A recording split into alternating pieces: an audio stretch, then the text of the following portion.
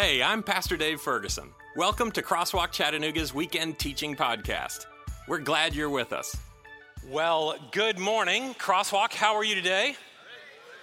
You are in the right place at the right time. I'm glad that you are here. It is good to be back as we continue the little letters, 1st, 2nd, and 3rd John. Today we are in 1 John chapter 4. Now, as we kind of get going again, I just want to say a couple things. One, a little bit ago, about 3 weeks ago, we mentioned that we are about to launch a podcast so that if you would like, whether you share it with friends or you just want to listen back or maybe you miss a week, you will be able to hear the live teachings that happen on our campus, okay?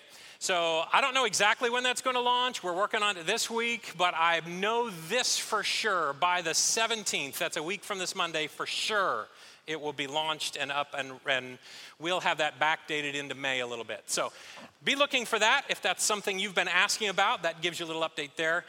Second of all, now I've not been here for a little bit. In part, I took a week off, but I also took what I have regularly taken for about the last 8 years, something I call my unplugged work week. And Rachel, what happens on the unplugged work week is I turn my phone off, I try to ditch as much electronics as possible, and I go somewhere off the grid, and I usually have some project. Sometimes it's reading. This time it was writing. And so over the course of that week, I wrote a series guide for a series that's coming up. And how many of you are writers? Yeah, I knew there would be some. There was not a single hand in the first service. There was mine, and I quickly said, but I spent that week writing. I'm not a writer. It doesn't feel native to me. It was a lot of hard work. 31 different 400-word groupings with 3 questions at the and there were 90 different questions by the time it was done. And so I found myself thinking, I tell you what, if I'm putting this work into this, they're going to know about it. So here's the thing. You might not have even realized that right now, whether it be through the app or online, there is a little letters series guide with daily readings and questions and discussion guides, and once a week, a small group guide. You might not have even known that. And in fact, we have available to us the opportunity to get them also in hard copy for those of us that are a little bit more interested in being able to feel the paper. I'm a little bit like that. Beyond that, what we understand is, I'll keep you posted on this, but I believe there will be blank pages each week for you to take notes on the teachings that happen, so it's all together. So it might be something you want. We're trying to be really careful in how we spend God's money, and so we're going to figure out a way. Shortly, that series will start August 5. We'd like to have an understanding who really wants the hard copy ones, because they cost a little something, but we'd like you to have one if you'd like one. So we're going to figure out a little interaction that will allow us to have a decent idea if you'd like that, okay? So now, 1 John chapter 4. A little bit of a recap. You probably were involved over the last couple of weeks and heard Pastor Tim's teachings. We're able to be here for that. But we're going to do a quick flyby of a couple things. We believe this was written by John the Apostle, wrote 5 different books of the New Testament then. It would be John, the book of the Gospel of John, the book of Revelation, and then these 3 little letters that we are in right now, 1 John chapter 5. John has a couple of different names. He was named by Jesus as one of the sons of thunder. And maybe because one particular town they went through that wasn't terribly hospitable, on the way out, James and his brother John say to Jesus, hey, how would you like us to call down lightning and thunder and destroy the city? I'm not sure they had that power in them, but they were, just as an offer to you, Jesus, if you'd like, we'll try to call down thunder and lightning. And so it's an interesting thing that he would later refer to himself as the beloved, right? Love didn't seem like it was fully invested in who he was there for a little while. And that's kind of a weird thing to call yourself. Though I'm the one that Jesus loved, just so you know, there's Judas Iscariot, and there's Peter, the rock, and there's James, there's Andrew, Thaddeus, and then there's the disciple Jesus loved. Until you unpack the original language to understand that the verb there, Jesus loved, could best be translated, I'm the one Jesus kept on loving. As if to say, I know me. You're going to have a view of me after I write this gospel, after I write these 3 letters, after I write the book of Revelation. You're going to have a view of me that isn't exactly real. He knows and keeps on loving me. So it's not actually a complete surprise that in these little letters, John, as he talks, he's about maybe 100 years old. Some scholars would suggest this is the last set of books written in all of Scripture. He's remaining the guy, the one apostle. And so when he would be invited to stand up and speak regularly and people would hush, he would stand up and he would either refer to them as, oh, beloved, which, again, unpacking that, oh, the very well-loved ones. Or he would say, my little children. And there's a way you can say that that's kind of a pat on the head that says you're not a full-grown, you don't even have a full human space in this room. I'm much bigger than you. No, this is an older man that they revere standing up and saying, you are my very own children. And then history suggests he would teach, he would preach, and let me give you a sermon. My children, love one another. And then he'd sit down, as some of you might be wishing I would. Apologies. My children, love one another. At one point, legend suggests he was confronted. You know what? We make this space in this time, and we just would love to hear more from you. Why do you only ever say that? And he is supposed to have said, oh, if only we would do that, it would be enough. So, interestingly, we charge into this particular chapter. Some of you, if I said, okay, so is there a love chapter in the Bible? Some of you would raise a hand and go, yeah, I know the love chapter. I've been at a wedding or two. And you would be saying, I think 1 Corinthians chapter 13, on and on we go. Love is patient, love is kind, and we could do this thing, right? In that particular chapter, in 13 verses, Paul uses a word for love 17 times, more than once per verse.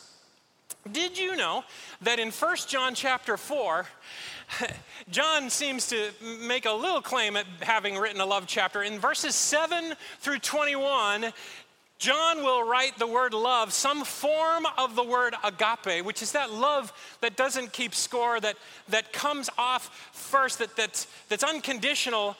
He will use that in the space of 15 verses, 27 times.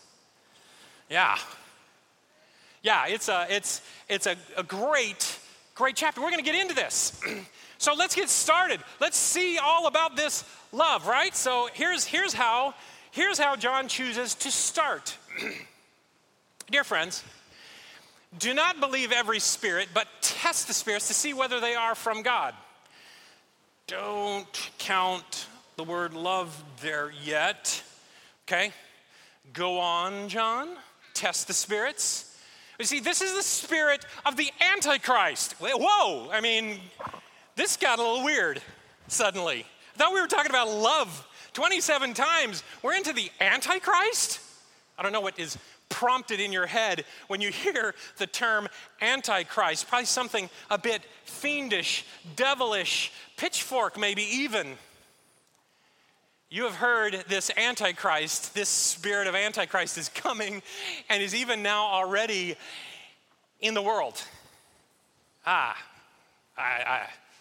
Dear friends, let's back up. Dear friends, don't believe every spirit, but test the spirits to see whether they are from God, because many false prophets have gone out into the world. And by the way, there are a lot of descriptions of opponents of God, and some of them are described as a warring faction against God. Some of them, like in Matthew chapter 24, Jesus talks about as people who come and try to pass themselves off as God, pass themselves off as the Christ. So it's an interesting thing. Antichrist might not mean opposite of. Could it even mean really super close but missing an important detail? When I was a little bit younger, was a youth director in Pennsylvania. It's a large state. You can drive all over the place, visiting churches and that sort of thing. And back in in that day and time, we did not have GPS available. Anybody here still, to this day, you have a paper, I'll use kind of language like Rand McNally map in your car. You have a huge map in your car. Is there anybody who will raise a hand and just out yourself? Okay, and this young sir, very good.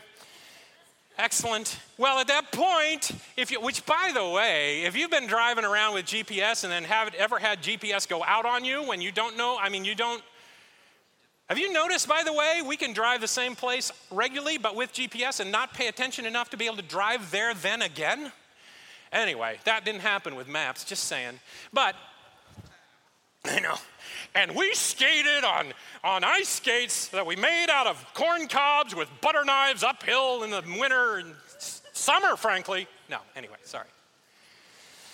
No. So I'm traveling around the state, and I'm making arrangements to show up in Philadelphia to a church on a Friday night. And this is the message I am given. So when you get here, drive straight up to the church, and there will be two elders who will meet you on the sidewalk. They will walk beside your car and guide you to another elder who is saving a space for you somewhere. And then those three elders will walk you back to the church because, let's just be honest, it's not a super safe area.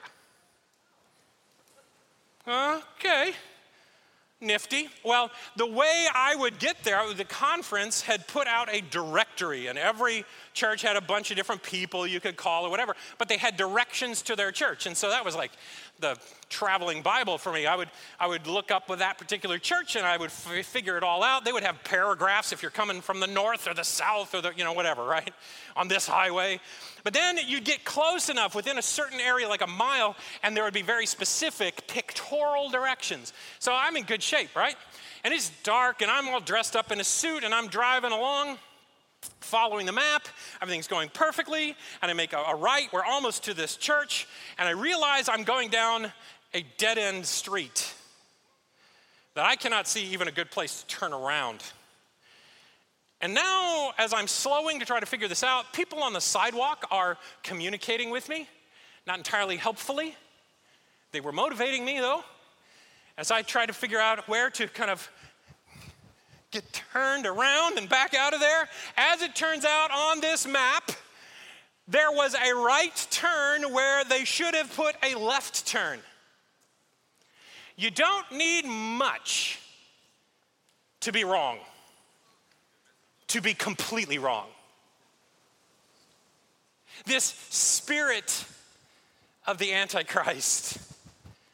Earlier, John has talked about it. Dear children, this is the last hour, and as you have heard that the Antichrist is coming, even now many Antichrists have come. So if you're thinking devil with pitchfork and horns, Jacqueline, what this is saying is there could be any number of. What in the world, John? Calm down. By the way, did you know that John in 1 John and in 2 John, he's the only person in Scripture who actually uses the words Antichrist. This guy who talks about love more than anything else, anyone else, is also concerned about this.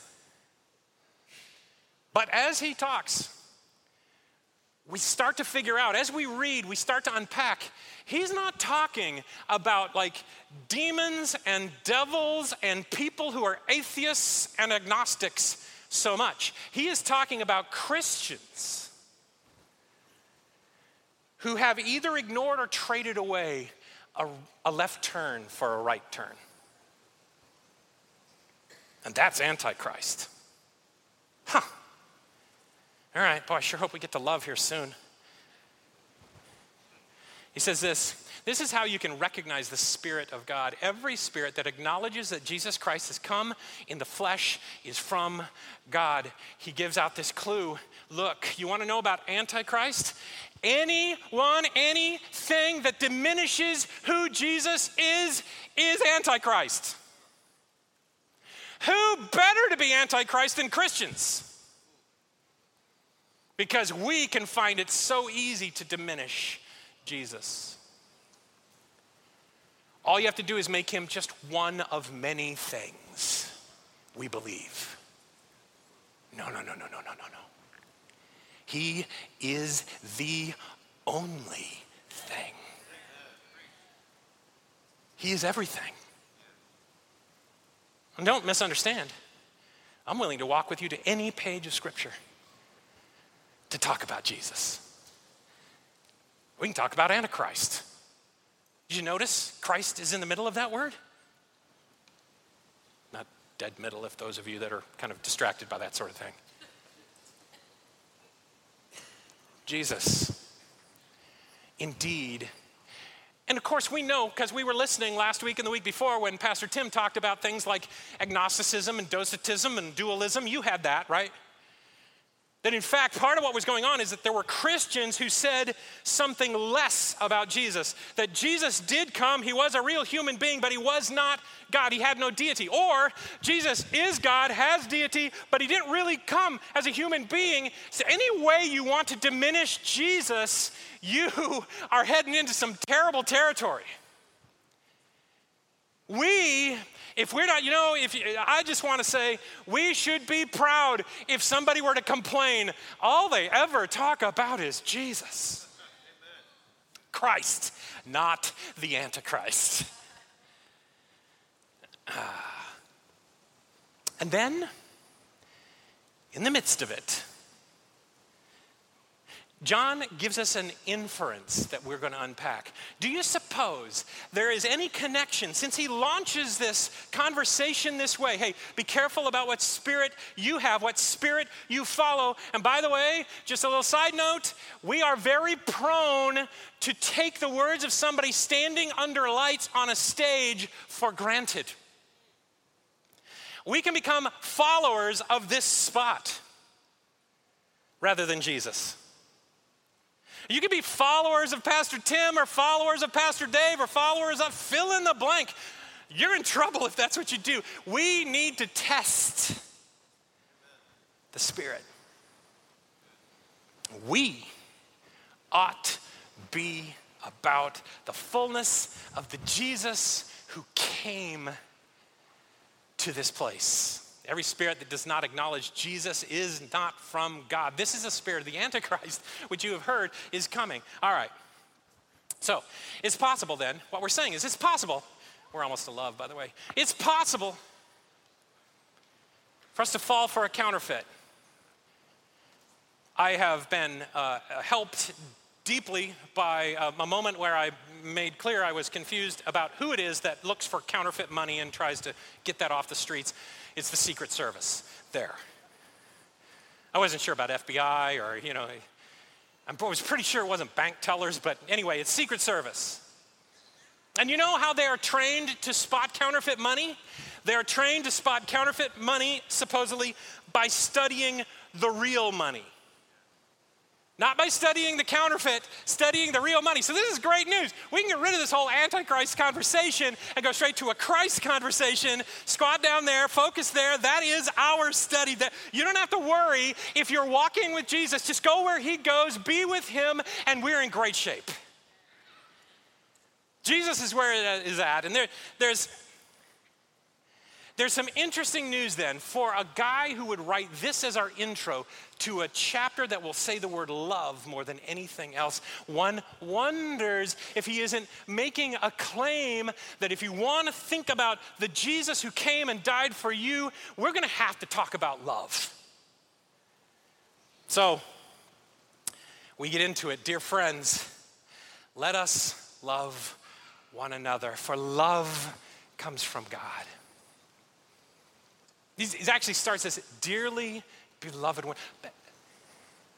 Oh, ones who are loved, let us love one another. For love comes from God. Everyone who loves has been born of God and knows God. He's saying kind of, look, the love of God is like a flowing river, and you got a choice. You can have it. You can be in it. Dive in. Experience the love of God. The thing is, experiencing that love, diving into that river, you're going to be drenched. You ever been hugged by one of your children coming out of a pool? What they got wet with, now you are wet with. Sit down in that chair, almost did it. Sit down in that chair they've been sitting in after being in the pool, that cushion. Yeah. John is saying, when you get up and leave, if somebody were to sit in your seat, they should squish into the love you've experienced from Jesus. You can't have it this way. You know, all I want from this river of love is a bucket to drink from on occasion. I don't want to get anything on me. Can't get it that way. It's a dive in kind of situation. And so he says, whoever does not love does not know God, because God is love. You have not been, you got to get in that whole thing. So we're going to swim for a few minutes. And in doing so, I want to celebrate this truth. And I'd like to consider, as we study the true and the real, I'd like to consider God is love in 3 parts. Not that I came up with, parts that John came up with in 1 John chapter 4. So later you can go back and you can kind of read it. By the way, when you read John, it won't be like reading Paul. Paul says, hey, look, I'm going to make a premise right here, and now you're going to feel some support for that premise. Oh, there's some natural arguments against that premise. I'm going to nail those, and I'm going to come back and see there's the premise. Now we're moving on to another topic. That's not the way John writes. John does this. John says, hey, I had something I wanted to bring up. God is love. Oh, and by the way, there's this Antichrist thing. By the way, John is love. Wait, let's go back over here. God is love. Not John, but John too. He says they love one another, right? And so he does this thing where he keeps going a little ways, and then he circles back and goes a little ways and circles back. You'll experience that when you read 1 John chapter 4. So we'll jump around just a tiny bit, because that's how my mind works, but God is love in 3 parts. All right, part one. This is how God showed his love among us. He sent his one and only Son into the world that we might live through him. Go where Jesus is. If you want to know what God is about, go where Jesus is. This is love. Not that we loved God, but that he loved us and sent his Son. That he loved us. In fact, I love this in 1 John 4:19. We love because he first loved us. Real love loves first. Have you been loved first before? Nothing you did, you just happened upon it, and then you were given love you did not deserve? We probably have all had it. Probably more than once. I think pretty clearly of my mom. Because my mom had this habit. She would come into our room, and I say our, my brother and myself. She would come in, so this would happen at least twice if she ever did it. And she did it regularly, but not every night. And she would tuck us into bed in the covers, and we'd be talking a little bit about what's going on tomorrow, and it might even be, remember, you got to do this when you're. There could be the questions about whether we had brushed our teeth. All that stuff has already happened. And kisses would be happening on the cheek. And then she would say, and she always did, it might be dark, but I could hear the smile in her voice as she would say these words. Dave, maybe she just finished it with my brother Lowell and did it again. Or maybe she started with me and was about to go to him, but here it goes. Dave, no matter what you ever do, no matter whether your friends would ever even leave you. Again, it was good that she had a smile in her voice, because I didn't feel like she was saying, I've been watching you, and I think your friends are likely to not have any. If you do, they're going to leave. No, that wasn't what was going on here. She was setting up her line. No matter if everything falls apart, I will always love you. And then she'd get a little stubborn. I could feel it in her clench. Because I'm your mother. I grew up thinking that's the way all mothers were. It's only in years since that I've realized not every mother loves first. Do you know what happens when you're loved first? It is wildly motivating. It defines The love of my mom and my dad defines how I wish my children saw me. Oh, how I would love it to know that someday down the road, there'd be some private or corporate conversation where one of my children would stand up and say, do you know what? My dad, my mom, they loved us first and always. And it changed who I even want to be. See, there's a reaction that's natural to being loved first. When you didn't do something for it. I think sometimes that's one of our big problems with being loving, is because we think we only get God's love in some trade. No.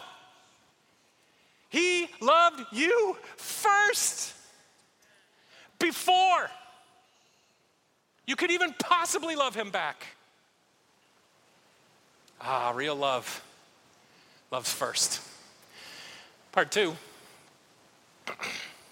1 John 4:16 says, and so we know and rely. Park that word. We rely on the love God has for us. Have you relied on that love? See, if you rely on that love, it changes how you experience other people. It changes how you internalize it when somebody does something unloving to you, because you rely on something that's stable, that is, well, Jeremiah would say it this way. I have loved you, voice of God, I have loved you with an everlasting love. Today's love of you by God started a long time ago. I loved you before there was a you that anybody could even figure out how to love. I loved you. I made plans about how loving you today would look way long ago. And everlasting, eternal, it goes in the other direction as far as the eye can see, the mind can imagine, and then beyond that. It is everlasting. This is something so incredibly stable.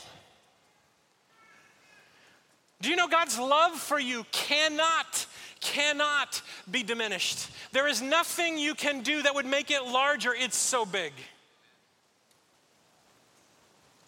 Some of us, on certain days, it's really hard to believe this. Because we encounter ourselves in ways we know nobody else even sees it. Some of us have a message that is repeating in our heads about how much of a failure we are. And goodness, it doesn't have to be a made-up situation. It could use actual, real, factual things to demonstrate how unlovable we are. And Jesus marches in and says, no. Before time, I loved you. I love you today, and don't you dare say I don't.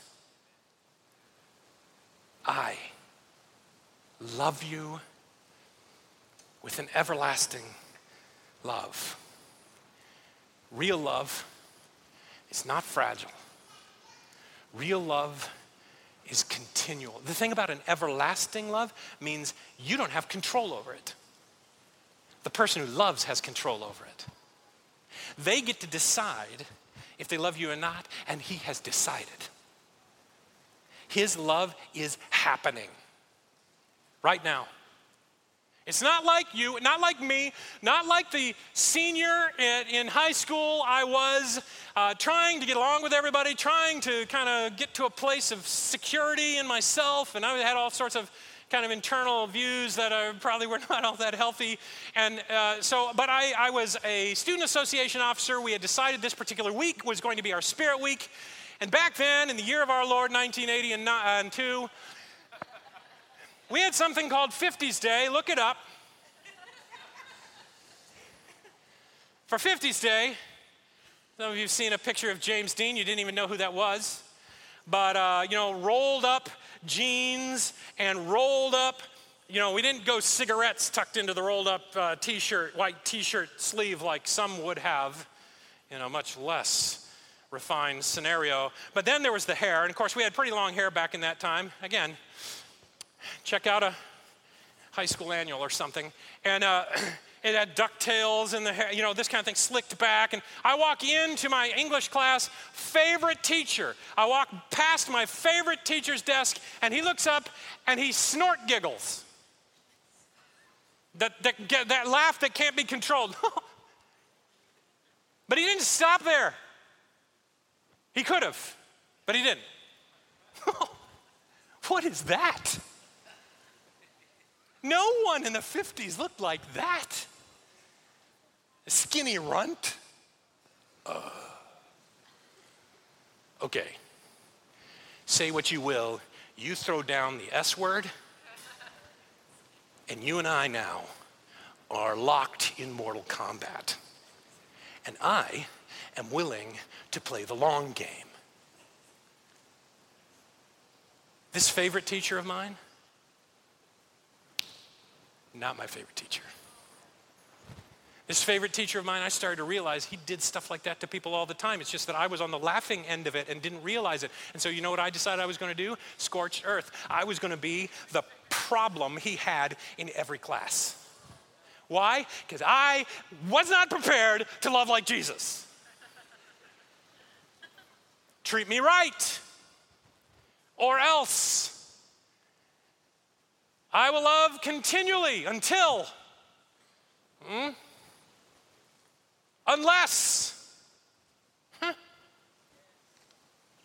you complain about me. Send me an anonymous letter, and then I will stop loving you quite anonymously.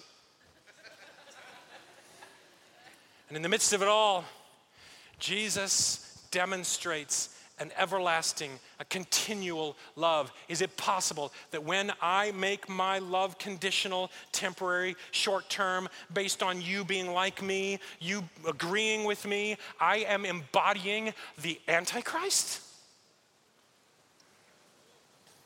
Seems John had a reason to park those two ideas next to each other.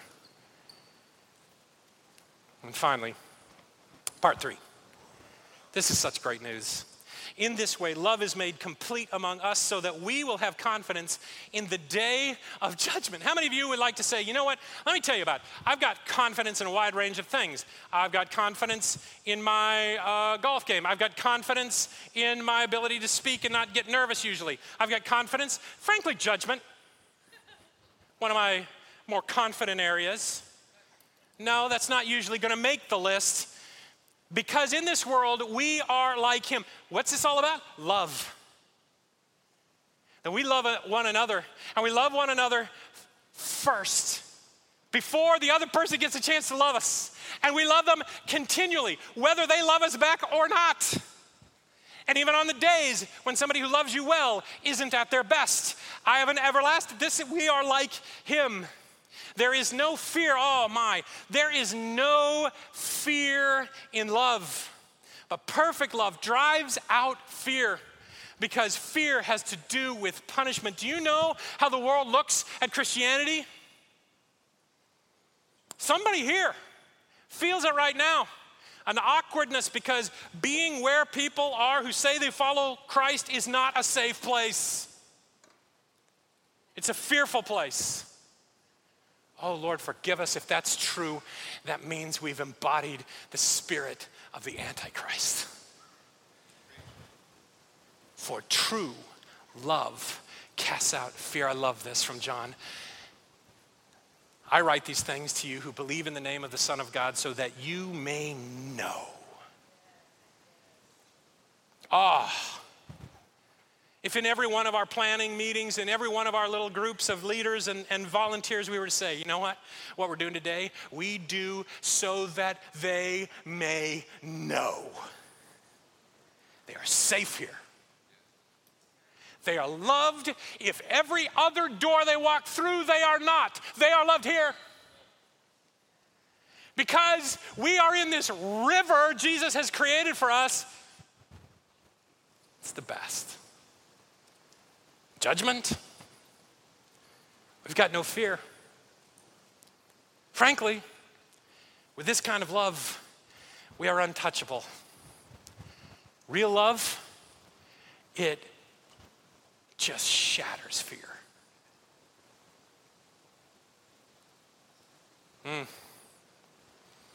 safety, belonging, security, care. J.I. Packer wrote a book called Knowing God, and I'm going to read you a quote.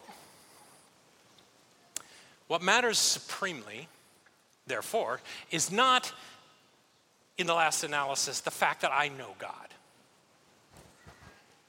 but the larger fact which underlies it, the fact that he knows me. I am graven on the palms of his hand, and I am never out of his mind. All my knowledge of him depends on his sustained initiative in knowing me. I know him because he first knew me, and he continues to know the real me, the me that you don't know. And he knows me as a friend. He loves me, this one. And there is no moment when his eye is off of you, is off of me, is unloving toward me, and no moment, therefore, when his care falters. This is momentous knowledge. God is love. Could there be anything more important to talk about? And so John stands up in Ephesus on a particular day and says, oh, you who are so well loved, love one another, because God is love. It is the Spirit by which we ought be compared. Thank you for joining us for this teaching. Consider hitting the subscribe button to stay tuned for next week. If you'd like to support Crosswalk Chattanooga, go to crosswalkvillage.com/Chattanooga and click the Give button at the far right of the ribbon at the top. Notice the campus drop-down menu and select Chattanooga. And if you'd like to come and worship with us on a Saturday morning, we would love that. When you do, please say hi to me. I'd love to learn your name.